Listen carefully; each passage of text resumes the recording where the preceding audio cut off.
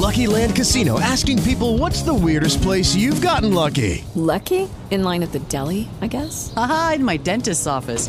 More than once, actually. Do I have to say? Yes, you do. In the car before my kids' PTA meeting. Really? Yes. Excuse me, what's the weirdest place you've gotten lucky? I never win and tell. Well, there you have it. You can get lucky anywhere, playing at LuckyLandSlots.com. Play for free right now. Are you feeling lucky? No purchase necessary. Void where prohibited by law. 18 plus. Terms and conditions apply. See website for details. 3, 2, 1. Here we are on another podcast episode.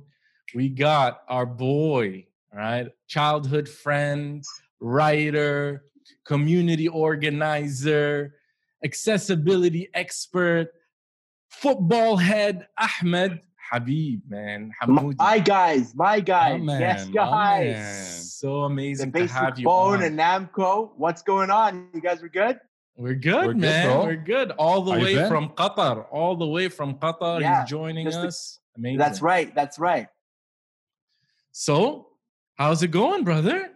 Yo, man, I just wanted to start off by saying really how I'm really enjoying these episodes. Really glad and always happy to support independent media outlets. I think we need more voices out there. I think a lot of the narrative is being kind of chewed up by big corporate media outlets, and it's always good to have two intelligent, smart, passionate dudes like you guys out there talking about different topics, you know, and I've really been liking the variety of different guests that you've had. I didn't check out the last guest, but I believe he was a vet. He was a vet. That's and right. Austrian Special Forces, Heimo. It was really Okay. interesting. It was a really, really good episode. We talked about entrepreneurship, motivation, passion. It was really good, man. So hopefully everyone right, checks nice. it out. Hopefully everyone Yes. checks it out. But it's SIYL amazing, man. podcast. We're trying to start the movement, Hamoudi. We're trying to get it going. Yeah, So, man. Yeah, definitely. I know sometimes when you start out, it feels like you're kind of like a voice in the wilderness and no one's really listening. But you just got to push through that. Notice that whatever content you're putting out there, it must be having an impact on some of your listeners, and then those listeners or viewers will tell others, and that's how you slowly begin to create that footprint that you guys are working on.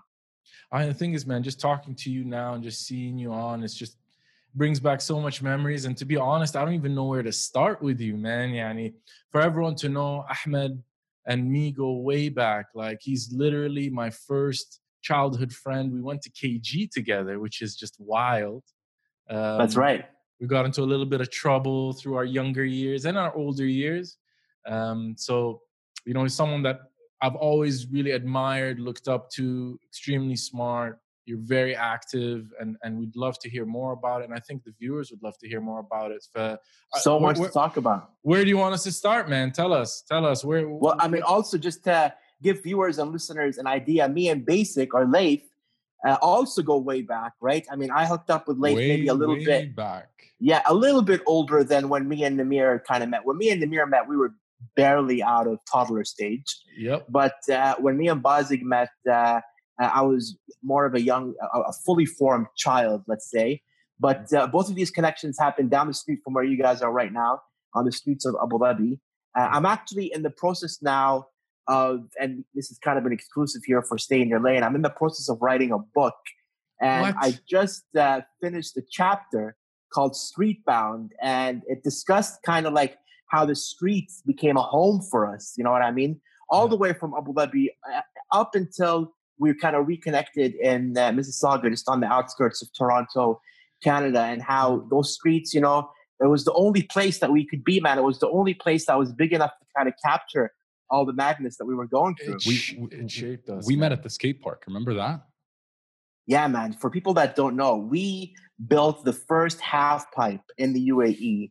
We That's right. made a skate film. We made That's a right. skate film in the early 90s. That's no longer there. It's just a thing of kind of like, it's this kind of like magical mystery that no longer exists. The What was it golden called? years. Gulf Skates? I think it was called. Something like that. It's And- funny you mentioned that. Just like less than maybe a week ago, I was thinking about who has that footage? Who has that VHS tape right now? I would Firas love to Ayoub see it. has it for sure, all the way in Amman. Firas Big Ayoub, ups to Firas. share that with Yeah. us, man. We need to see Shout that out, action. shout out to Firas. You gotta, yeah, So you we gotta- were, I mean, we were kids in Abu Dhabi, and like we were kind of like just trying to like figure it out for ourselves. Abu Dhabi at that time was quite cut off from the rest of the world. It's not like what it is right now, kind of like an epicenter for pop culture and all these artists and stuff. And we were just trying to figure it out. You know, kids would go to the States and come back with skateboards, and we were all into it. And Powell, we were Peralta, Tony Hawk. You remember that? That's man? right. That's right. And I remember also as kids, you know, we were also consuming a lot of these like breakdance videos, breakdance movies that were coming out of the States and hip hop tapes. You see that? Right. So this is we're starting. Look, we're starting off on the wrong foot already. No, that's not. That's not the case. So this wasn't in the script at all. But I'm gonna put it out there right now. Ahmed has to be the worst breakdancing judge ever. He tortured me as a child. Me and my brother Laith, who's not this Laith, although Laith is my brother, but my real brother, my blood brother Laith. Shout out to Laith. We used to have breakdancing competitions, and Ahmed used to sit and judge it. And I would lose every single time. And you know why I would lose? It was a fixed gig, right? He 100%. was scared. He was scared that my brother was gonna beat him down, and that was That's it. right. Man. That's right. Lesson number one, right? Always let the bigger guy win. Torture. You tortured me, man. I have a lot of confidence issues because of that. But you know what? I was also thinking, I was thinking about it. Is like, I met Laith for the first time at your place. Through Ahmed. Right? In Mississauga. In Canada. That's right, man. When we all reconnected in Saga in the early 90s, we were kind of like once again displaced, you know, these like diasporic youth trying to find home away from home, away from home, away from home. And we ended up in Saga, and we ended up building this huge family that replaced all these things that we were searching for, all these things that were lost. And it was just the beginning of a beautiful journey, and our lives continued to be intertwined. And, you know, so many names come to mind that are still there. And, you know, you ended up marrying someone, Besma, shout out to Besma. We met Besma there as well. Right? Laith is there. I mean, it's just crazy, this whole family that we got to build in the diaspora. And I think that's something beautiful and a testament to the power of community, which is why I work on the community organizing front as well. And I love that. And I was just, you know, the Shakumaku movement, you know, for everyone to know, was something that I was a part of when it first kicked off. If you remember, we set up Independent Arabic Media, and we got that, you know, really going in the beginning. And I feel as though, and I always tell people, I feel like we were way ahead of it. Like, people just weren't understanding the power of online media, the power of that presence. And we just, you know, we built such an amazing platform. And like I said, a little bit ahead of our time, but I'm so glad to see that you're just, you know, you're building on that, you're moving on that. And it's such an amazing movement. And we always try to support it and try to be there for you, man. And it's just really wonderful. Well, I mean, you know, Shakumaku Net next year in June of 2021, I can't believe I'm even saying 2021, is gonna be celebrating its 20th year, bro. We launched Shakumaku Net in 2001. We built that website on Notepad. You know, I don't know if any of the kids listening out there know what Notepad is. It's that little app on your computer where you type notes, but you can design websites in that. And we were doing that. And you're right, man. We were way ahead of our times. And it was actually a disadvantage for us too, because we didn't know really how to get it out there effectively. And the audiences really didn't know how to receive it as effectively as well. But we're pushing through now, making use of Instagram and social media. And, you know, we're trying to build on it. You know, working around issues surrounding Iraq has always been something that's close to all of our hearts in different ways. So it's something that I'm really glad to be continuing to work on. And this is, you know what, I think it's a really good starting point, man, is to talk about the Shakumaku story, about what message you're trying to put out. I think it's just an amazing thing, as you've highlighted already, Hani. We're all Iraqis originally. We're all displaced one way or another. And it's just kind of, it's a voice for those displaced Iraqis. And that's the way I see it, and that's the way I experience it. But it's just such an amazing movement. You know what I mean? For that, I think deserves a little bit of attention. You know, it's something that, it's a baby. Like I said, I feel very connected to it. And just to see you continue with it is just unreal. For, you know, tell us about it. You know, where are you going with it? What are you trying to do with it? And in the year 2000, I got kicked out of university in Toronto. And it was probably because I was doing a lot of things that students shouldn't be doing, and focusing on extracurricular activities. So the school's like, fuck this. This guy's got to get out of here for a year to get his life together. So my dad was like, you're coming out to the Gulf. And I was at like the peak of like my revolutionary awareness and stuff. And I'm like, fuck that. I'm not going to the Gulf and, being cooped up in like air conditioned homes. And I can't do that. He said, well, okay, but I'm not going to let you stay in smoke-filled Toronto for 1 year and waste a year of your life. So you got to make a choice. So I said, you know what? I want to go to Baghdad. And he's like, no one wants to go to Baghdad now. We're talking about a situation where it was the peak of the sanctions. People were lining up for chicken. People were lining up for eggs. There was no medication in hospitals. We're talking about a situation where there was a mass genocide that was taking place. But still, I was adamant to go. So I ended up going to Baghdad and living there for about 9 months to a year, staying at my aunt Emel's house. And it was just a life-changing experience for me because all of a sudden I was faced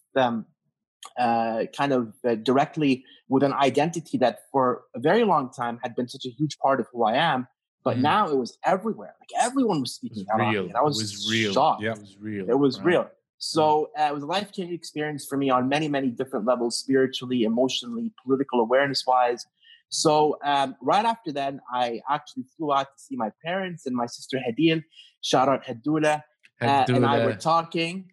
We were talking and I'm like, yo, let's do something on this thing they called the web, the internet. I think people are doing websites. The web. Yeah.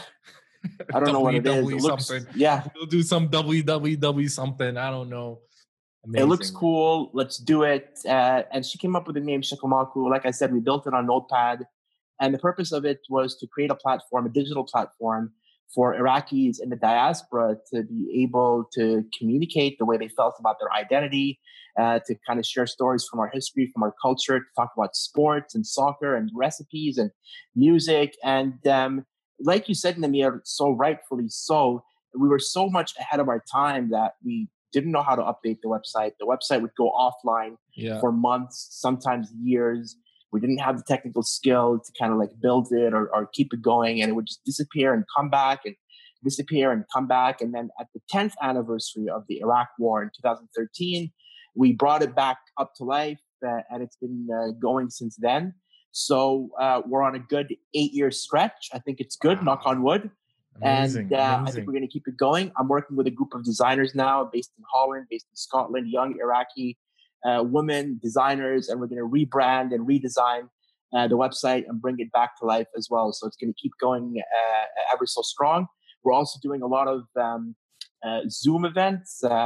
We're bringing together hundreds of people for live performances, DJ shows, fundraisers. So it's really kind of like ballooning beyond the digital platform or the website aspect of it and becoming a real platform for young Iraqis. And I cannot tell you the amount of messages that I get every week from people who are thanking us for the work that we do by connecting them with other Iraqis, people that are in diaspora, Iraqis from Sweden that are living in Mexico, Iraqis that are living in the States, everywhere around the world saying, thank you for this platform. So we're really excited for it to keep growing. When are you going to start a podcast, man? That's really the question. Well, Nath asked the question. I think, it needs it, deserves it, man. People want to hear you. I've learned a lot over the last few years of my life, which is overstretching and managing my bandwidth and managing my time. So in addition to Shakaman Connect, we're also launching, I was telling Nate just before we got on the air, we're launching an independent Iraqi film festival because I really think that film is such an important medium. And of course, Namir, you've done so much work on that area with Sedhu Productions and maybe we could talk a little bit about your film as well. And you know the importance of film. So we're trying to launch a virtual online festival that's going to be kicking off hopefully over the next month. The festival will also include a variety of different initiatives like Soundscape Project. We want to collect found sound from Iraqi cities, from Iraqi homes in the diaspora. We want to create a library of sound. We want to do some virtual art shows, maybe some things connected to Iraqi cinema, talks, teach-ins. So it's keeping me quite busy, to be honest, and I should be paying a lot of attention to that. Of course, other than all the day job stuff as well. So a lot of things keeping me busy. Well, that's the thing about the Iraqi culture. There's no shortage of content, being music, film, art, you name it. And it goes way, way back. And I think the new generation is finding their new identity through 100%. the Iraqi culture with that. I think Shakumak, one of the great things I like about it is most of your followers are die-hard, real, true, like fans. Soldiers. They're Yeah. organic, real fans. It's not like somebody that's just going to join because they want to join. It's people are interested in most of the content that you've been putting out. Yeah, and that's why you'll see that, you know, our footprint, relatively speaking, is quite small compared to a lot of the other kind of digital platforms that are out there. But we're very happy with the level of engagement that we get. Like you said, Laith, very rightfully so. You know, all of the people that follow us are constantly messaging us and sharing the content and retweeting or reaching out. One of the beautiful things as well, man, has been the ability to work with creatives inside the country. Recently, a few days ago, we put up a video about Ghufran, she's a 33-year-old baker in Baghdad, breaking gender stereotypes. That film was entirely produced by filmmakers, a husband and wife team. Shout out to Sajjad and Seja. They're in Baghdad. They're making films for us at shakamarco.net. And it's been a beautiful journey to kind of be able to reconnect with Baghdad in that way. But man, listen, Iraq is everywhere, man. It's from Mosul to Melbourne, from Baghdad to Brisbane, Basra to Brampton. It's everywhere, man. And, you know, so it's a beautiful thing that we're just really honored to be a part of. Do you find non-Iraqi people joining or you know, interested in some of the content that's being put out there? Is it going outside of the Iraqi community that's living in Iraq or outside of Iraq? There's always that layer of people that work in and around Iraq that are not Iraqi. So they're very much interested as well. You know, people that work in UNESCO and the UNICEF, people that work in NGOs that are kind of, you know, working with kids in Iraq or working to support civil society in the country. They always are reaching out to us and very interested in the content that we're putting out there. At the same time, man, in 2003, let's not forget, the movement to protest the war on Iraq was truly, absolutely global. Correct. It shaped pop culture. It shaped hip hop. Yeah. It shaped a lot of films that came out. Remember Michael Moore. Remember a lot of the stuff that was coming out then. So yeah, a lot of people are influenced and know about Iraq. At the same time, Iraq went through a lot of violence since 2003. A lot of people were jaded. You know, a lot of people thought that Iraqis were just naturally violent, trying to kill each other because of their sectarian allegiances. So a lot of people were maybe a little bit put off by it. But yeah, more and more we're engaging with people who are non-Iraqi, and it's part of the work that we do as well. And of course, you know, our viewers and listeners should know we're one of the few, if not the only platform that does this in the English language. And, you know, there are a lot of people out there that are doing great work in Arabic, but we're doing it in English. And I think that puts us in a good position also to have a special place in people's heart. And whenever you talk about these kind of like different things, I always remember the story of you going to Venezuela, right? And I think it's such an interesting kind of interaction that you had there. What a wonderful place, wonderful support that we got out of a country that's suffering in the same way, right? So, you know, I think there's so many amazing stories that came out of that, and I think it deserves a little bit of attention. Tell us about that, man. What year was that? That was 2005. Shout out to Hamdi Hamoudi, of course, because he was with me on that trip.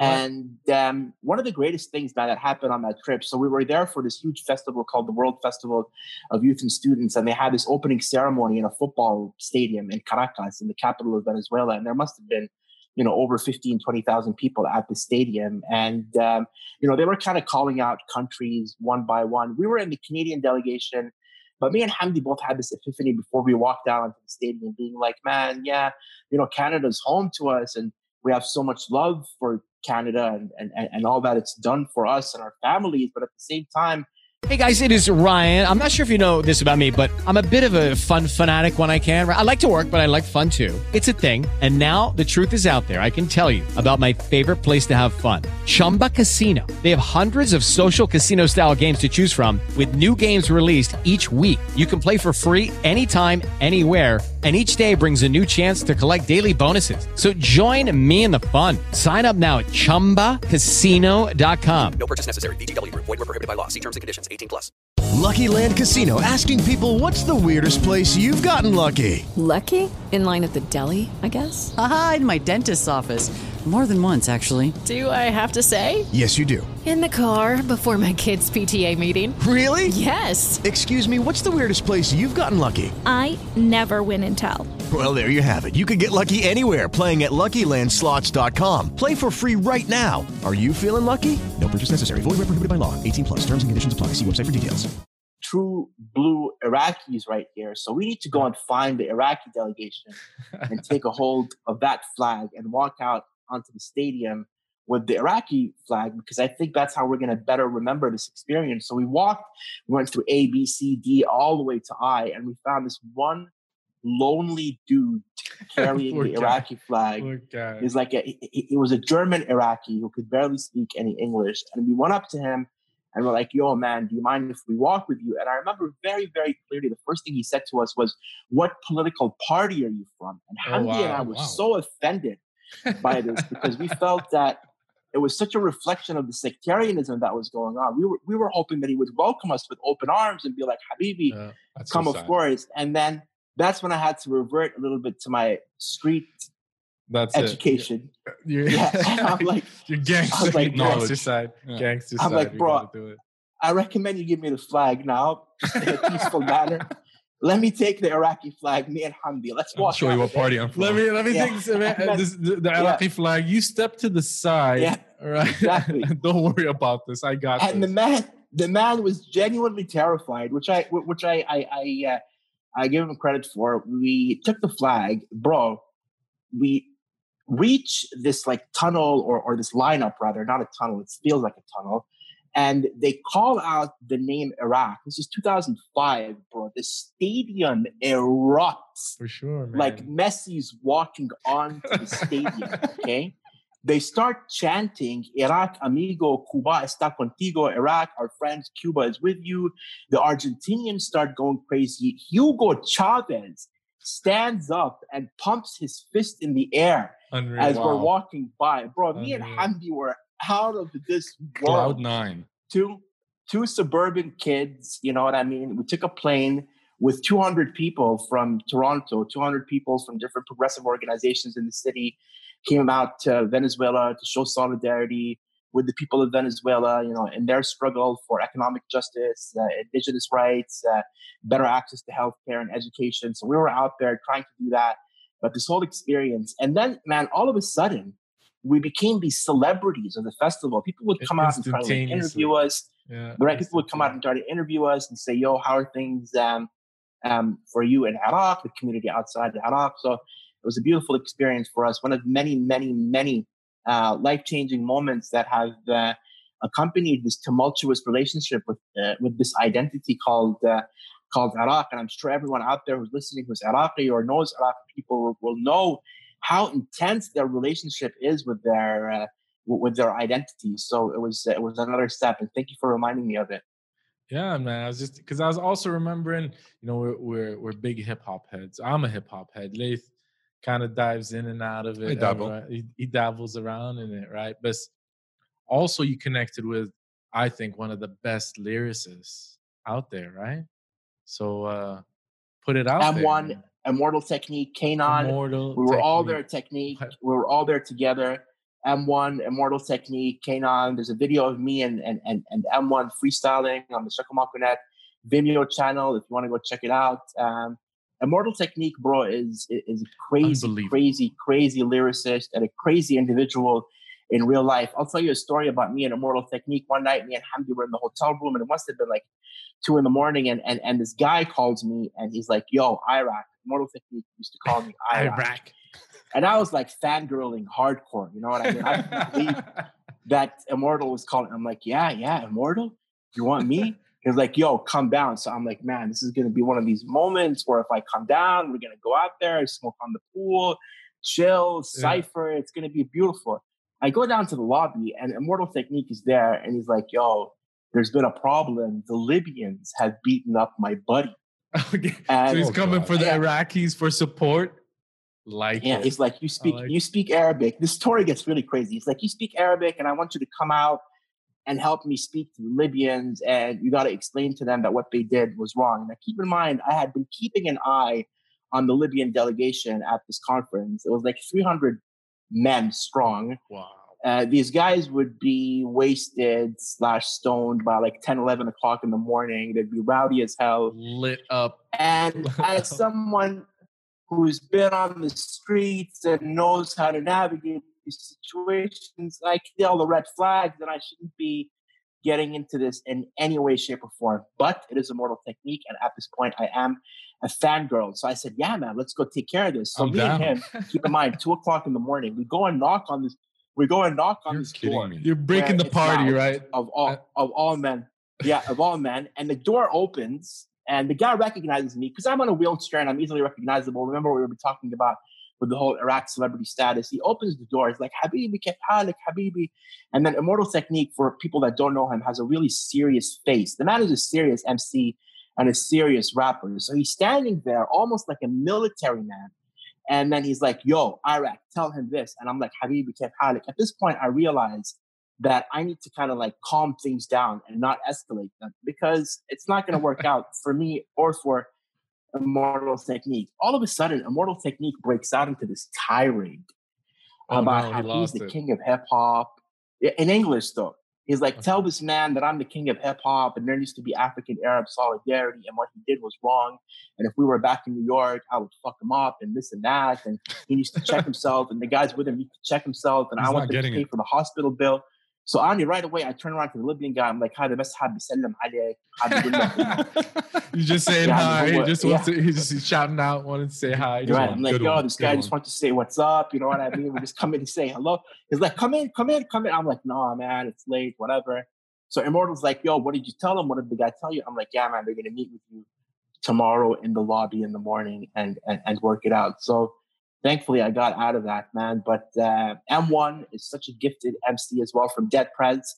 People out there who know Dead Prez and a beautiful song. Love Dead Prez, man. Actually, you introduced me to Dead Prez, Namir, I believe, a long time ago. Mind Sex, hip hop, man. Two classic songs that are coming out of their way, man. But Buzz, you're a hip hop head, man. Me and you used to ride in the Big Blue Van and Bump Redman and Method Man all day long, no? You know, I love 90s hip hop. You know, once that era kind of evaporated, I kind of lost interest. And you know where my interest is. And together we had something going on, Babylonia Frequency.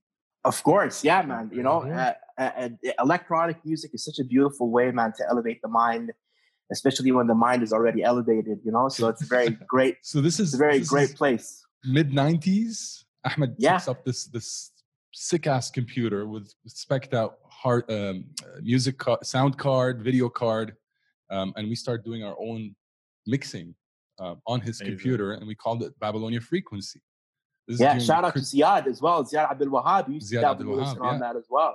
So music has been a big part of our lives, man, and hip hop. You know, I was also thinking the other day about hip hop and how when we landed in Toronto, man, in 1992, and I remember I landed in September and it was snowing, and I'm like, what the fuck am I doing here?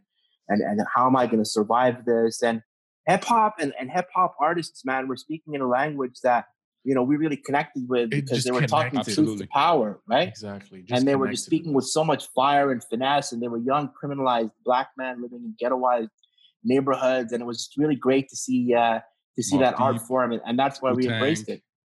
Yeah, man. I mean, you know, it's funny. Every time I see you, Laith, I always associate Method Man and Nas are the two. Nas always, because that's the connection I felt. Nas was amazing. One of the best. Yeah, I mean, you're talking about some of the greatest MCs out there, and of course, yesterday we celebrated Biggie Smalls' birthday. Shout out to him wherever he may be. Rest in power, right? Yeah, rest in power. Yeah, man, he was a big part of our upbringing as well, right? Biggie Smalls and all these artists, and another thing that you used to listen to as well that I know has died out, and a lot of kids will have no idea what we're talking about. It's freestyle music. You remember Stevie B? Stevie B is like the Michael Jackson of freestyle. Like, people don't understand. Yeah. Is he Turkish? Where is he from? No, he's like I want to say Moroccan, maybe. Moroccan? I don't know if it was one of those situations where we projected his Arabness on him. No, definitely. Definitely. Without a doubt, he has some Arabic blood. I want to say Moroccan. I'm not sure. Yeah, without a doubt, for sure. Stevie B. Again, guys, if you can name a Stevie B song, I'll cut my ear off. Which one? Spring Love? Me? Of course. Oh, Spring Love. Excuse me. You'll start breakdancing right now. Yeah. Are you seriously challenging me to a freestyle? Yeah. Maybe we can mix it into the end of this podcast. You know what I mean? We can bring in some try to find the exit. On the exit, Yeah. we can exit with a Stevie B kind of beat on the way out. And that's where we grew up, man. It was like all these Arabs with like gelled back hair and like, you know, black bomber jackets, riding Civic hatchbacks, listening to Stevie B and like hip hop. And then, you know, the odd time they would mix in some Debka or some Iraqi Hecha. And that's what we were, man. We were just wilding out on the street, man, trying to build a family out of nothing, you know? Unbelievable, man. It brings back so much memories. Who man. knew? Who knew? That's right. Yeah. One of the best poets that I know, right, is Ahmed Habib. Who And knew? Honestly, Thank you. there's things that thank comes you. out of his mouth that kind of just makes you melt, makes you think. It's just Thank some you. of That the means a most lot. That means a lot. No, honestly, man, and I say it, no bullshit. You know, I'll always talk shit to you, but for real, this is one of the skills that you have that I always feel needs. Yeah. You Thank need God. to I mean, put more I- energy into it, and you need to put it out there more, man. You don't do enough with man. it, honestly. That's true. I took the skill of talking shit on the streets and starting fights with people and kind of, you know what I mean, molded it into something that's a bit more productive. But yes, thank you. Spoken word has been a big part of my life as well, because it gave me this ability to kind of like put things out there, to create a story actually with spoken word as well. I used to do a lot of freestyling up at York University campus in Toronto, and I used to get lifted mentally and go out there and battle kids, bro. And of course, me being in a wheelchair, when I used to go up to like people freestyling, they used to kind of all look at me like, you know, Miskeen, haram, poor guy, right? Let him just get in there. And then, you know, with the beat, the beatbox, I would get in there and I would murder kids. You know what I mean? So one day, this like massive Guatemalan dude, massive, like 6'6", maybe even, El Poeta Spin, shout out wherever he is right now. He came up to me and he's like, bro, you know, you're a really good MC, but do you know how to write? And I was like, man, writing is not real hip hop. You know, you just got to let it flow from the mind. You got to let it flow. He's like, bro, if you can't write, you're not an MC. You're not a real poet. You're not a real hip hop artist. You're just talking shit. You know what I mean? Wow. You're just like spitting lines and shit. And keep in mind, again, you know, this guy is a massive dude, like 6'6", kind of towering on me like this. I'm like, bro, whatever, man. I can't write. I don't have time for writing, whatever. He's like, listen, man, if you want to be a proper artist, you need to start writing. And I'm holding these classes on campus for up and coming MCs that if they want to write. And I was like, whatever, man, I'm too good for this. In my mind, I'm saying, right, I'm already an established like world star hip hop freestyle artist in my mind. But through the miracle of just being humble, I guess, at a certain point, I went to his class, and you know, he was just talking to us a little bit about writing. We started listening to some spoken word. Up until that point, I really hadn't heard it, to be honest. Yeah. And then he's like, listen, I'm going to put on a show on College Street in Toronto, in Little Portugal, at this like Portuguese bar, like a rundown Portuguese bar. And and you guys are all performing. So I was just like, yeah, man, whatever. I'm out of here. I got to go back into like my own stardom where I'm the big head. And lo and behold, a few days later, I'm on campus, and then these guys come up to me, these girls come up to me, they're like, yo, Ahmed, man, we're so happy to see that you're going to be performing. I'm like, performing where? And they're like, yeah, you're performing at Spin's thing downtown. I'm like, no, I'm not. They're like, yeah, look at that poster behind you. Your name is That's how you found out? That's how you found out? Yeah, he put up my name, bro. He put up my name on the poster. I'm like, what is this? What are you doing? And I look at the poster, and it was, I think, for like 2 or 3 days away. And I'm like, yeah, man, whatever. I'm just going to go in there and wing it. You know what I mean? And just like freestyle. Typical style, typical. 100%. Like, but then a few hours later, I bump into Spin. And then Spin has a reel. He's like, yo, you ready for Thursday or whatever day it was? You ready?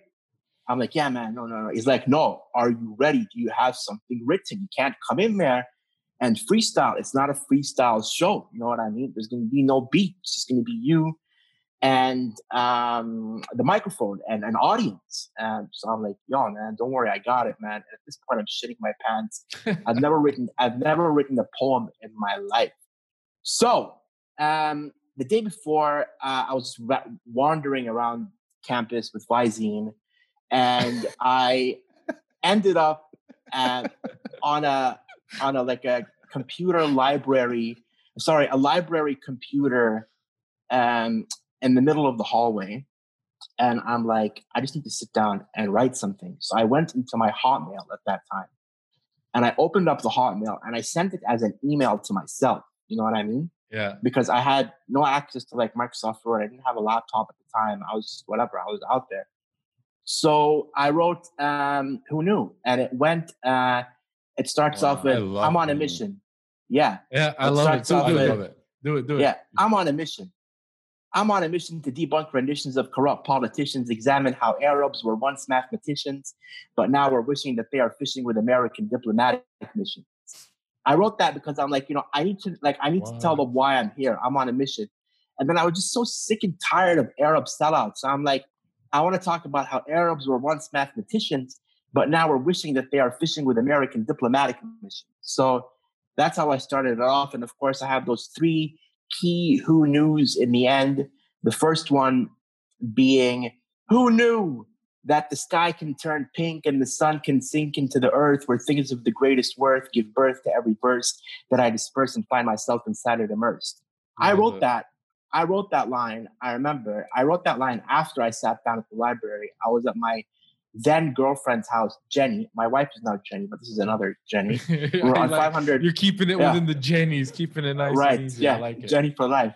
So I was at 500 Mary Ross in North York, and I was looking out the window, and this beautiful Toronto sunset, where the sky turned pink and the sun would sink into the earth, where things of the greatest worth give birth to every verse that I disperse and find myself inside it immersed. You know what I mean? So I wrote that line. Love it. And then the next who knew that I wrote was, who knew that the soul I left in Baghdad I would search for in zigzags, and body bags would be a gift to my people.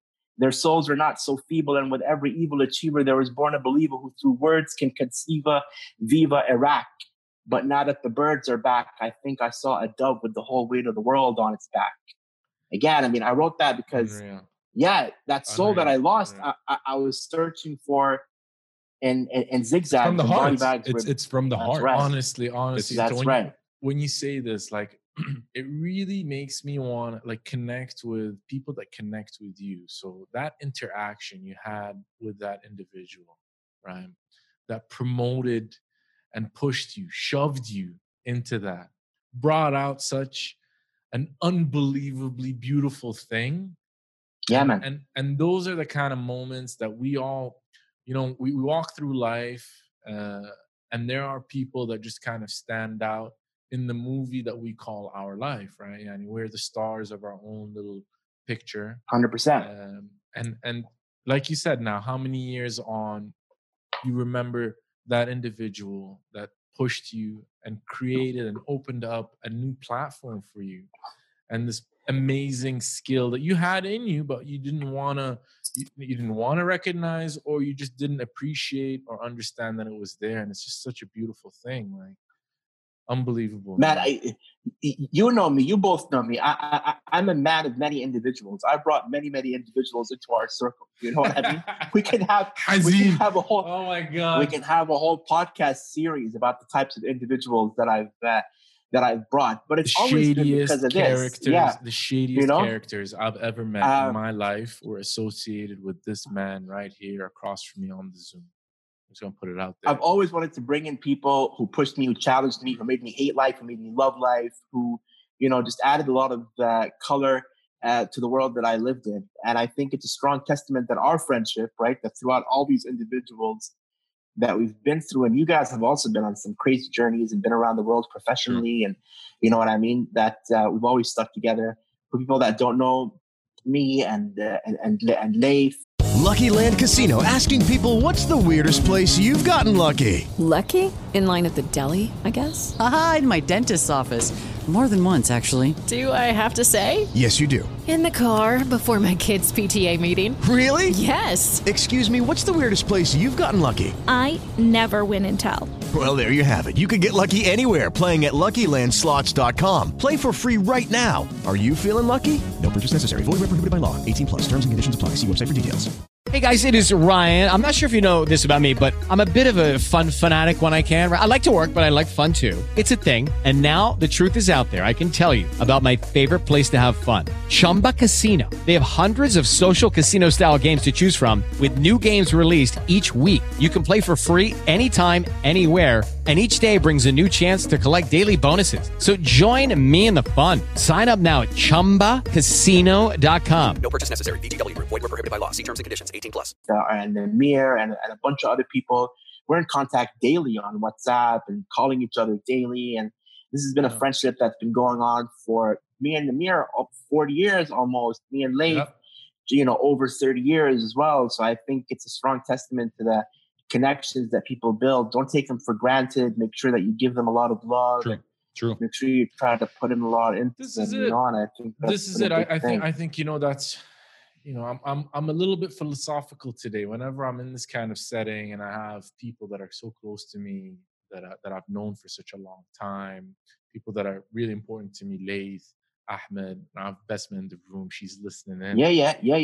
Shout out Besma's to an OG too, bro. She's an OG big time too. OG, big time OG. But Yeah. it really just makes me kind of take a step back and really appreciate the moment, the people around you, the influence that they have on you, and then also to again take a step back and appreciate and see how fortunate you are to have people that love you and care for you and have that positive influence on you, right? Like as much bullshit as we talk and we joke around and whatever it is, I think throughout life we've always pushed each other and kind of helped to encourage and develop and you know what I mean? And it's just such an amazing thing. And I think people always, as a whole, right? And I'm talking to everyone out there, you need to really, absorb that and take that and don't take it for granted because it's such a wonderful thing.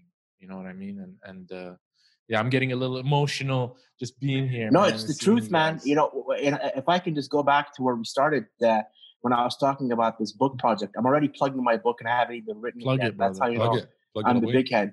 But one of the things that I spoke about being on the streets and being with you guys, you, Laith, other Laith, Hassan Shubbar, people that I grew up with, is the fact that you guys pushed me as a kid with a disability to maneuver an able-bodied world. And of course, that's something that I've been working on as well. In addition to the work that I do on Iraq, I work around issues of accessibility with people with disabilities as well.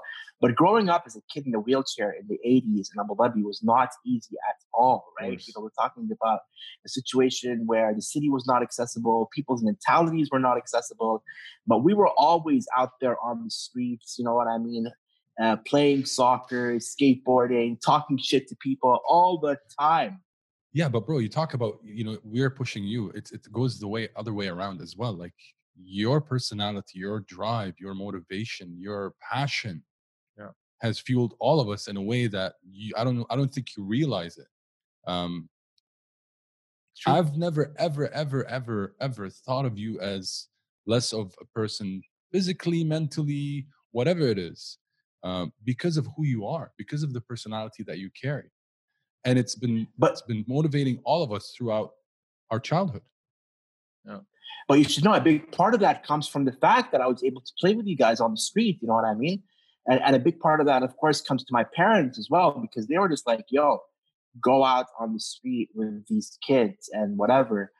Do whatever these kids are doing, get in trouble, fall off your chair, get beaten up, beat up other kids, do whatever needs to be done. A lot of other parents would have maybe been overprotective and been like, no, stay at home. You're in a wheelchair. How can you go out? So I'm just trying to say that experience of our friendship was so life-changing for me that it's something that I feel to this day. Such an unbelievable thing, man. I can thank Ahmed for teaching me how to fight. Because Ahmed, when we were kids, had the wildest mouth I've ever heard. And he would... Till today. Till today, for sure. But he would use that thing like a missile. Yeah. Man, he would mess with people. And then we'd have to feel the wrath. And by default, we taught ourselves how to fight. So thank you, Ahmed, for teaching me how to take care of myself. Right? My pleasure, man. It would have been and a much more innocent. Care of me. It would have been a much more innocent childhood, I feel. had it not been for Right. your influence. Man, what a crazy journey. What a crazy journey. We met in Abu Dhabi. You moved to Canada. And, Canada is one of the bigger countries out there in the world. The one city that you end up in, by fluke, we migrate, to Canada years later, and we land in the same city. And I remember 2 years. Was it 2 years later? Yeah, I landed 92. You came up in 94. And you came 3 years after me, 89, right? So Yeah. This is before email. This is before phones. We were faxing each other back and forth. You remember those days? Sending faxes? Yeah, man. We land in Canada, and then we carry our friendship. Then you move to the GCC. You land in Qatar, and then years later, I find myself back in Qatar. Yeah, man. Or in Qatar, not Of back course. in Qatar. Yeah. So it's an unbelievable journey, and I'm so thankful to have experienced it with you. And yeah, man.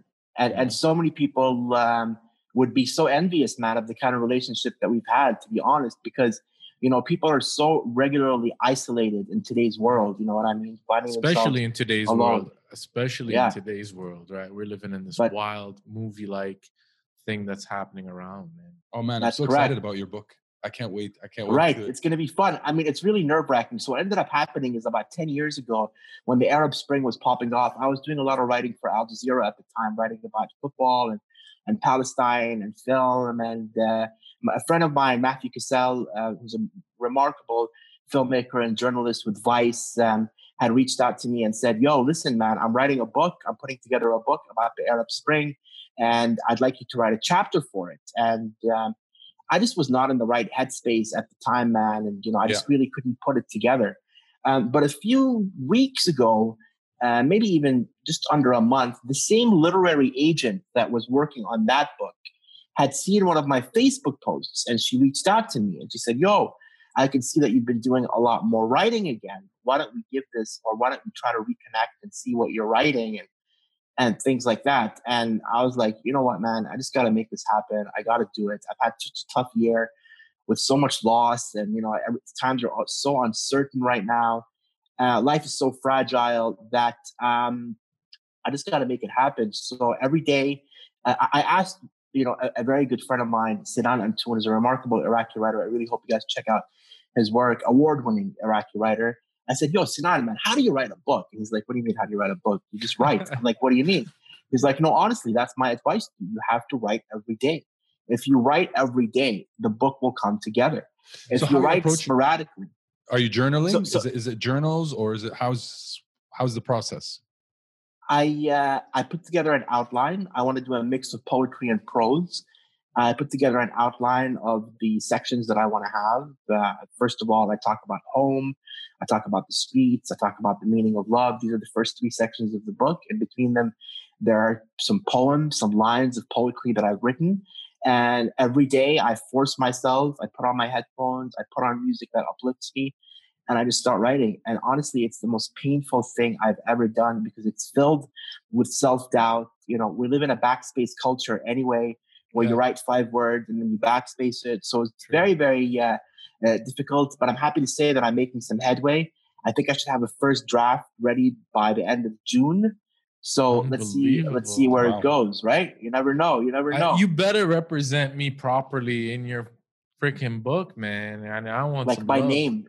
Should I drop names in there? Of course. I'm ready to be dropped. I'm putting myself out there, and I think we've all taken the decision to put ourselves out there, because I think we have such a beautiful. What if some people out there are like, "Yo, we're gonna lawyer up. Why did you represent me as this?" You know what I mean?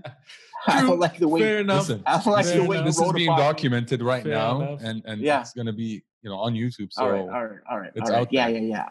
No, I will definitely, man. You guys have been such a big part of my journey, so definitely you're in there. Do you have a title, or is it a working title? No, actually, the document is called Untitled by Ahmed Habib.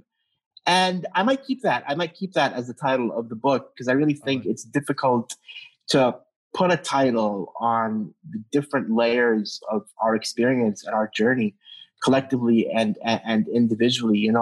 When Namir was asking me to kind of like introduce myself for this amazing podcast that you guys are putting together, it was a bit of a challenge, not because I'm some kind of like amazing prolific dude, but it's just because me and Namir and your relationship are so multi-layered and multi-dimensional. And, just in the few minutes that we've been speaking right now, we've uncovered so many parts of this relationship. Unbelievable. Yep. It was difficult to be like, well, what am I going to talk about? Am I going to talk about my professional work? Am I going to talk about my shit disturbing life? What am I? And then it all kind of came together. So I'm glad that we're able to do this discussion, and hopefully it's the first of many.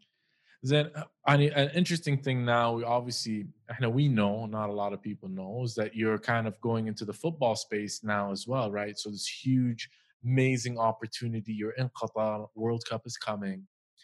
Tell the world, right? You have this platform. Hopefully this platform grows so you have a voice, man. So put it out there. This is an amazing thing. I mean, football has been such a huge part of our lives, man. For people that don't know, me and Namir and his brother Laith, we used to watch videos of Pele in their bedroom on VHS. I'm talking about like 84, 85, 86 now.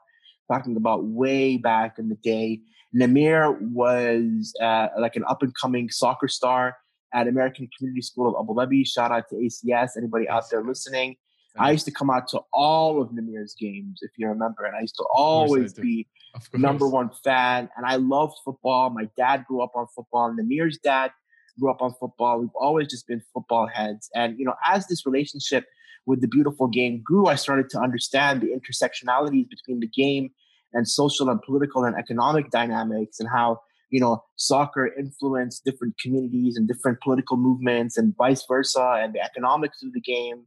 So it became something that I was really passionate about. I began writing about football for Al Jazeera. I used to follow the Iraqi team. I've interviewed Boran Milutinovic, who's like the coach that's been to the World Cup the most times with different teams, 5 teams.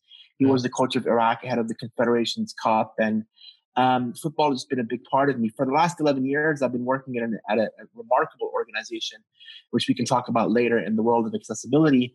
But the opportunity came to me to switch to the World Cup Organizing Committee to work in the area of content development, English and Arabic language content development. And it was something that I couldn't pass up. The interview was actually really interesting as well, because, again, I didn't want to apply for this job just because you guys know how it is, man, with job security and comfort zone. Of course. When you're in a gig for 11 years, now, right?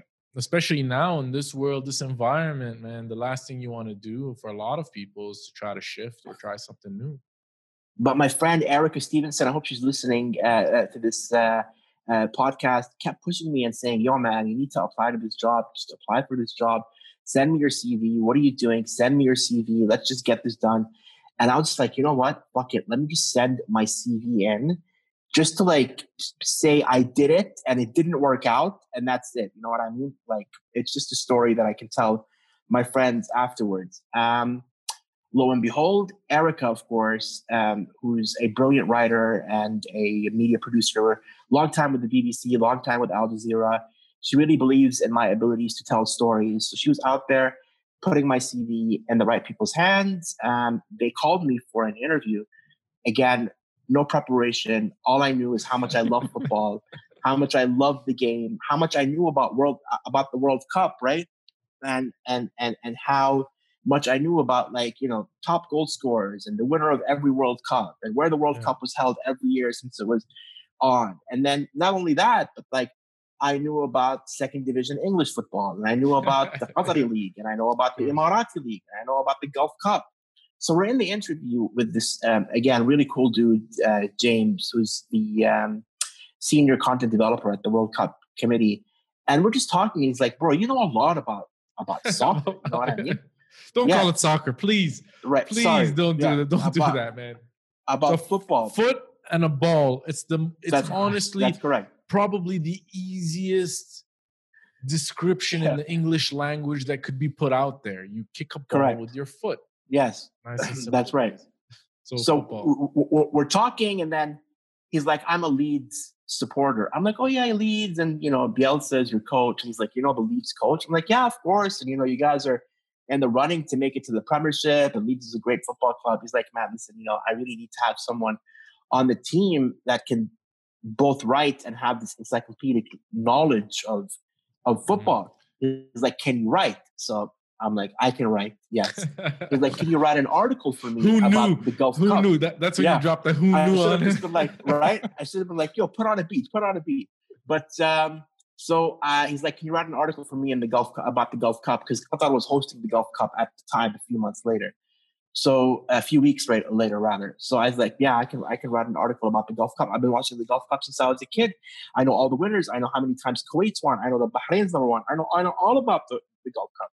So he's like, can you have it ready for me in a week? I'm like, bro, I can have it ready for you now. You know what I mean? I can do the article right now. It's like, just relax, man. This is where the name Big Head comes from. That's right. It's like, just relax. Just give me the article tomorrow. Lo and behold, I go home. I write an article in English, and I write the same article in Arabic as well. Ooh. And I send it to him, and then he gets back to me. He's like, bro, we're going to make this happen. Stop what you're doing. Yeah. Yeah. But the Gulf Cup's coming up. The FIFA Club World Cup is coming up. Christmas and New Year's are coming up. So I won't be back in touch with you for a few months. And I just kind of lost hope as well, you know, being like, man, this guy must have forgotten about me, whatever. It's all waslat and vitamin W and all that stuff. But yeah, man, I found an email in my inbox from HR, and they're like, yo, let's make this happen. And hopefully after Eid, I'll begin my World Cup journey. So let's see how that goes. Amazing thing. And honestly, I'm putting it out there right now. If you don't give me some access to come and watch some games, I'm gonna be hating on you. I'm gonna be hating on you. Because it's the World Cup, man. Yani, how many experiences do you get? It comes every 4 years. It's traveling around the world. We're very fortunate that we're going to have it in our region. I'm really excited for it. So yeah. Well, the crazy thing is that the World Cup right after that is happening in our other region, in USA, Canada, and Mexico. That's correct. So we're going to do back-to-back World Cups. Hopefully by then we'll be back in Saga on Korea Drive. You know. Are they doing it wintertime? Is this where the World Cup is going? This next one? That's correct. Yes, as a result of the elevated temperatures out here in the Gulf. We're going to be hosting the World Cup in November and December, which will be really interesting from a footballing perspective as well, because you're going to have the players in their peak form mid-season, right? True. So usually the World Cup is a bit of an anomaly because a lot of the bigger teams struggle because their star players have played so many games throughout the season that when they come to the World Cup, they're just exhausted. Burnt out. Let's see how it plays out. Maybe Messi will get. How did they manage that? Because I'm sure the clubs must have been super sensitive about it, right? They're paying salaries. They're trying to keep them fit. They're trying to keep them going through the whole season. To give them up to the national teams, to put it out there and run the risk of injury. To be honest, I have no kind of background on how they sorted that out. Yeah. I mean, I think, for all of us that have watched football all throughout the years, we know how important the World Cup is to players, man. You know what I mean? And like, look at a player like Leo Messi, who's arguably the best player of all time. Many people would say him or Ronaldo, in the same breath. But there's always going to be that asterisk by their name, right? Is that they've never won a World Cup. Yeah. True. And they're going to always, fall short of the comparison with Maradona and Pelé and these giants because those guys bossed the World Cup when they went there. So I don't think that we should buy the hype that the World Cup is in any way, shape, or form a secondary tournament to club competition. Perhaps it is in terms of the economics of it, but I think for a lot of the players, man, and a lot of the fans out there, man, we've seen football fans, man. I was lucky enough to watch Argentina-Chile in the final of the Copa America that took place in the United States a few years back, man. And, watching Argentinian fans and Chileno fans out there with their national team, it trumps any kind of club support that's out there. It's crazy passion. So I really look forward to it happening here. And for the first time, I'll be working during the. I mean, just me saying that I'll be working during the World Cup is I kind of find myself, I have to pinch myself every time I say it because as a super fan, every 4 years when the World Cup would happen, I would stock up on the Visine and the snacks and just chill out and do nothing. With Lucky Land Slots, you can get lucky just about anywhere. Dearly beloved, we are gathered here today to... Has anyone seen the bride and groom? Sorry, we're here. We were getting lucky in the limo and we lost track of time. No, Lucky Land Casino, with cash prizes that add up quicker than a guest registry. In that case, I pronounce you lucky. Play for free at LuckyLandSlots.com. Daily bonuses are waiting. No purchase necessary. Void where prohibited by law. 18+. Terms and conditions apply. See website for details.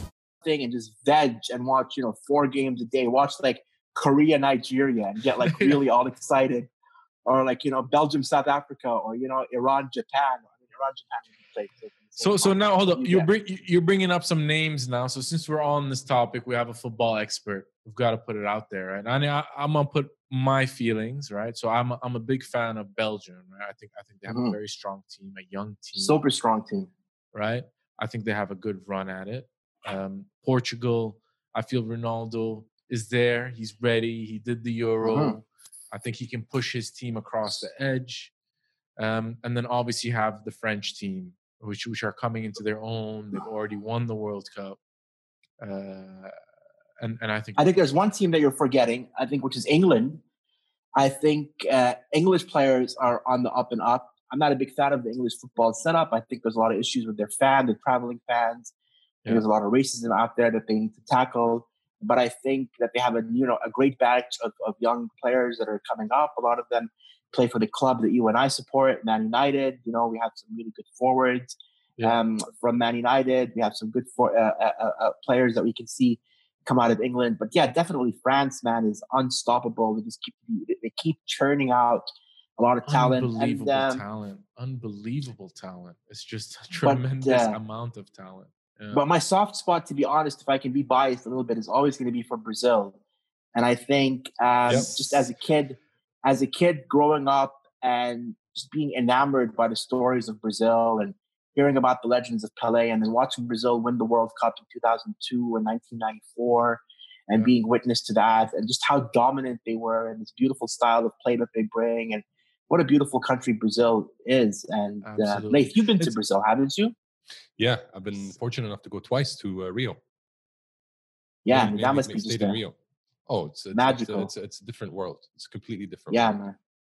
I mean, what's unbelievable? It's this weird. What's up with this weird affinity between Iraqis and Brazil? It's such a weird. Every Iraqi I've ever met, aside from myself, and you know me, Ani, I'm in a weird way Spain through and through. I can't explain it. I don't know why. I always supported Spain before they became the powerhouse at the time. Barazili, right? The Barazili, and then actually one of the main cheers for the Iraqi team is they say برازيل العرب احنا ويسمونا برازيل العرب احنا. So they say we're the Brazil of Arabs. And I mean, listen, this is not something that comes out of nowhere. Brazil revolutionized the way the game was played, right? Yeah, we were talking about people that brought dance to the pitch. They brought so much flair to the football field, and just at the end of the day as well, a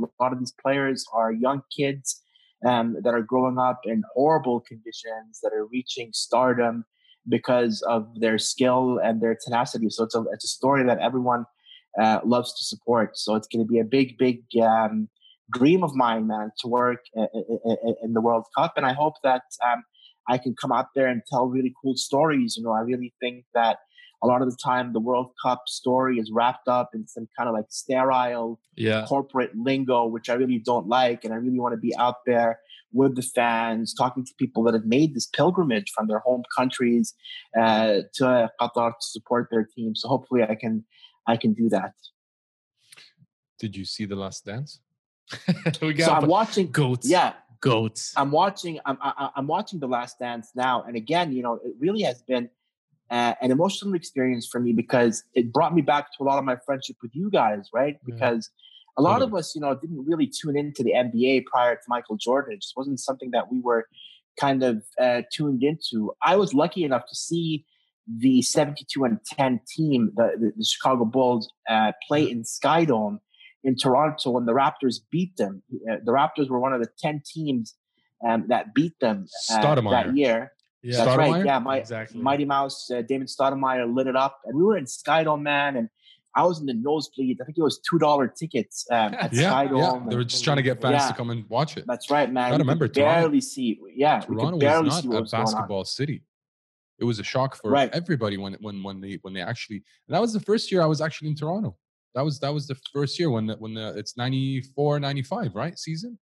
95. I think I think maybe 1 year after you, 95, 95, 96. 96. 95 was the season. I think so. Yeah. I mean, I hope we're getting the year right. I'm sure all the It is. No, trolls 95. out No, there. for sure. Yeah. Fact check it. 95. I'm so Trolls, sure. yeah. Of it. Yeah. No, I got you, trolls. But Leif, you were a huge baller, bro. I remember that. You remember that? for Namir? life. For life. How Big Leif was time. a baller, and that he used to play for I was the Applewood guy that Heights. arrived in Canada and is like, Where's the draft? Where's the lineup for the NBA? Yeah, that's it. Yeah, I remember that, man. And he used to play for Applewood Heights, the high school. That's right. And then you had that coach, the cop. Our head Right? coach was a cop. Yeah. That's right. Yeah, I remember that, man. I Police. remember that. Yeah, I remember, man. And I Interesting remember you times. playing ball, and man, I remember always with you guys both playing sports. Namir, you playing soccer, and Namir, you playing basketball. I just look up to you guys so much, man, and watch you guys out there on the field, bossing it. So I remember you playing ball as well, and even going out to hoop at Mississauga Valley, at the community center. Shout out to those guys. Mississauga Valley, of course, Yeah. right? You know what I mean?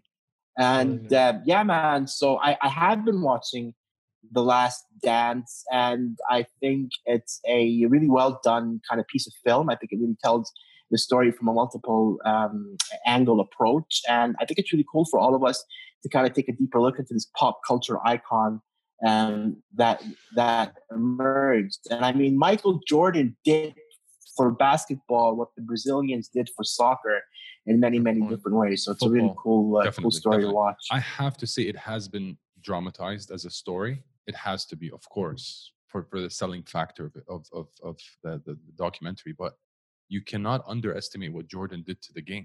I transformed it. Bro, the man put the NBA on the global map. You know what I mean? With all due respect to the people that were out there before him, Magic Johnson, Larry Bird, and Isaiah Thomas, and all these guys. Absolutely. But we that. heard about these guys through Michael Jordan. Let's be honest, right? Yeah. But there's a lot of other players like Kareem. I show love to Kareem. I feel Kareem is probably the most underrated basketball player in the history of the NBA. Mm-hmm. He bossed and dominated every category you can think of. Anything that means something, he's there. It's in an unbelievable way. He's number one on the scoring. He's top 3 in rebounds. He's top 3 in blocks. He's there where it matters. And the guy won. He was a winning championships consistently. And just, I don't know, he was so subtle. His personality was so. That's what it is. Kind of flowy. He kind of meshed in. Yeah. He didn't try to be a big kind of. No, 100%, man. And for that, I feel he's been punished on that reflection upon who's the GOAT of basketball. Like, I don't know. I have that weird feeling about Kareem, man. I really feel that he doesn't get the love he deserves. He's not even the top. When people talk now, who do they talk about? They talk about Kobe. They talk about LeBron. They talk about Jordan. Yeah, Larry Bird, Magic Johnson, and Kareem's not even there to be discussed, which is a shock. That's right. Yeah, it's a shock. But I wonder how much of that is also due to his name. I'm just putting that out there too. I don't know. You think so? That's a conversation to be had. Maybe. I mean, I think at a time, at the time where Kareem Abdul-Jabbar was playing, bro, it was pretty much a whiteout in the sports scene in the USA. So, I mean, for a man to come out there with a name like Kareem Abdul-Jabbar must have been a mouthful for these dudes from like Nebraska and Oklahoma to be like, who is this guy? I mean, I know it was pre 9/11 and all that stuff, but I'd be interested to see what kind of impact that is. Well, but this also brings up. Yeah, well, sorry. It was kind of pre or kind of with the Muhammad Ali kind of movement, because you got to understand, as a high schooler, he had a different name, right? So when he got drafted, he got drafted into the NBA is when he switched his name. So it's kind of like that transformation, that Nation of Islam, and that whole process.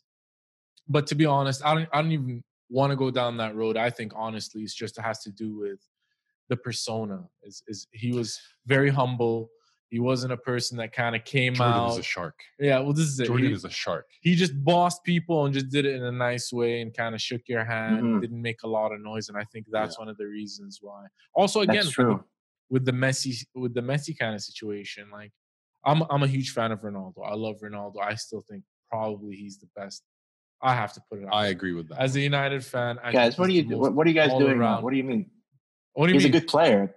He's a very good player, I think Ronaldo. Cristiano Ronaldo is the best footballer in the history, the most rounded athlete footballer. But I think you bring up a really good point. Mm-hmm. But I think you guys bring up a good point, which is the situation of like best of all time or GOAT, greatest of all time. But and I think that's a very difficult way to kind of like, characterize an athlete overall. Because I think I think different athletes have exactly.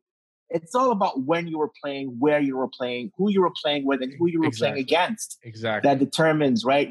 How good you were to the sport. So, I mean, we've always spoken about this as well. People that were great in the 1950s in football, like Pelé, and in the 1960s, how would they fare in the game today with it being so fast and so physical and, with pinpoint cameras and VAR and all that stuff. So it's always up for debate. I think the impact these players have is the way that they're able to transform the game in audience's imagination, right? So Michael Jordan transformed the game in our imagination. Kareem Abdul-Jabbar did the same thing. Magic, Ronaldo does the same thing. Messi does the same thing. A lot of players out there have mad skill, but they don't have that ability to elevate the way you interact with the game. You know what I mean? Consistency, man. I always tell people, honestly, in life, one of the most underrated things, and it goes honestly across the board. And you talked about it earlier, right? With your writing, that ability to consistently sit down and put it on paper is the difference between being an average writer, being able to actually put out a book, or not being able to put it out. And I think that's right. Element is not, we talked about it, is we live in a world where people want instant gratification. People want, to feel things immediately. And unfortunately, that's not how life works. Success comes with consistency. All of these things, these conversations around GOATs, why are they GOATs? Because they don't do it for 1 year. They don't just flash, come and boom, make an impact. They do it consistently over a period of time. And right. You don't develop that skill. You don't develop that kind of impact by just sitting every day on your ass and just watching Netflix. You go and you work, right? And that's right. I think it's a very underrated thing. It also is, is largely determined by how privileged you are. I mean, athletes are really privileged in the sense that they're able to support themselves and their families by doing something that they love. When it comes to more practical things like writing, I'm not the best writer in the world. I'm just privileged enough right now to have a situation where I can dedicate time to writing. If I was a single mother out there, working 2 jobs, she might very well be a much better writer than I am, but just doesn't have the luxury of putting forward that kind of consistency as well, right? That's a very interesting kind of view, and I would want to challenge that. I mean, naturally, look, we all came from upbringings where we were very fortunate. Right? We got to be honest about that. We're definitely sitting on the higher side of life, in terms of how we grew up, and the challenges that we faced. But again, and I stress this point, and I can't stress this point enough, which is, if you have a drive, a willingness to really push and really want to do something, and you have a dream that you want to chase, it's not going to come by thinking about it. It's not going to come by, feeling like, oh, I want to do it, or feeling privileged like you deserve it. If you're not going to go put in the work, learn. Right. And we talk about our podcast and all the bullshit that we've put out. Had it not been for learning through 6, 7 painful experiences where we sit and talk to ourselves and realize that it's not recording or whatever it is, right? In that same way, I think the single mother, I think people that are struggling, there's always time, man. There's 24 hours in a day. I'm putting that challenge out there. I think you can make it. I mean, you can always. It's good to put out the challenge, but at the same time, we need to put out the resources for people to be able to fulfill that challenge, and that's why it's so important, right? To have, a society that values creativity, that values the labor of a mother, that values, unwaged labor, and the way that we do so that people can have the ability to create and produce and put out content and practice sport and do innovative things in a way where they're not constantly struggling with trying to put food on the table. And that's what I'm talking about. I think there needs to be those things out there in the community. But you can't ignore the fact that the common denominator in all situations is hard work. That's it. Whether you're I don't privileged think or people not. Yeah, I don't think people are naturally inclined not to excel. I think people are more inclined to survive. And I think that once they've taken care of the survival bit, that's when they can excel. True, right? true. And I think like Namir alluded to, us, the three of us in our social circles, alhamdulillah, we grew up being, well fed with with a roof over our heads. And we come from parents who, put an emphasis on education and hard work. So all these things allowed us to be able to come out there and try to create and try to write. But I think, I'm sure it would have been very different for us. No, I agree. It's not an excuse. But I'm saying what I'm trying to say is that us definitely don't have an excuse. We're not in a place. That's right. We're not in a place to sit and say because of this, absolutely because not. of that. But you can't forget that, from our collective history, we've all been in some really hairy situations or times in our life where there was a fork in the road where you could have gone left or right, and you went back to your upbringing or your education or whatever it is that put you. Your support network. True. And that's what I'm talking about. The support network is so important, man. You know what I mean? Because all of us went through situations where you're absolutely right, Leif. You know what I mean? We could have had a much different trajectory for our lives, but it was the support of our friends and our loved ones and our families that enabled us to go through. The point of the discussion is just so we don't end up going on some philosophical tangent, is that creativity is something that needs to be valued in our society. The work that you guys are doing with this podcast, I wish that there was a bigger platform that people can hear your content on. And I know that you have to work hard for it. But I also feel that I hope the media level, the media playing field rather, would be a bit more level. But I know that with good content, and you guys are really smart, you guys are out there putting out cool content, and again, very consistent. And I think it's well produced, and I think the sound quality is great. And I'm just really happy to see that you guys are out there. And hopefully, I can come back and be a guest in different times and in different you will, brother. Sessions. You will. Much love, You much will. love. And honestly, on that note, and I think this is the time to kind of wrap it up. And Ahmed, honestly, there's not enough time for this, right?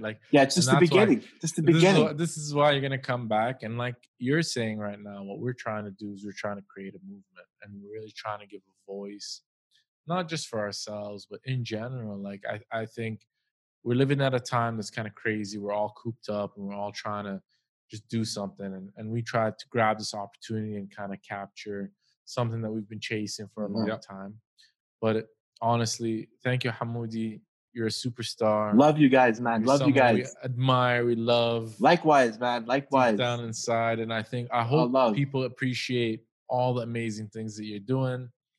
Thank you very much. Thank you for joining us on this podcast and pulling through with us. As usual, subscribe, like, share, tell your friends. And we'll catch you on the flip side, man. See you later, buddies. See you, Hamoudi. Much love. Peace out.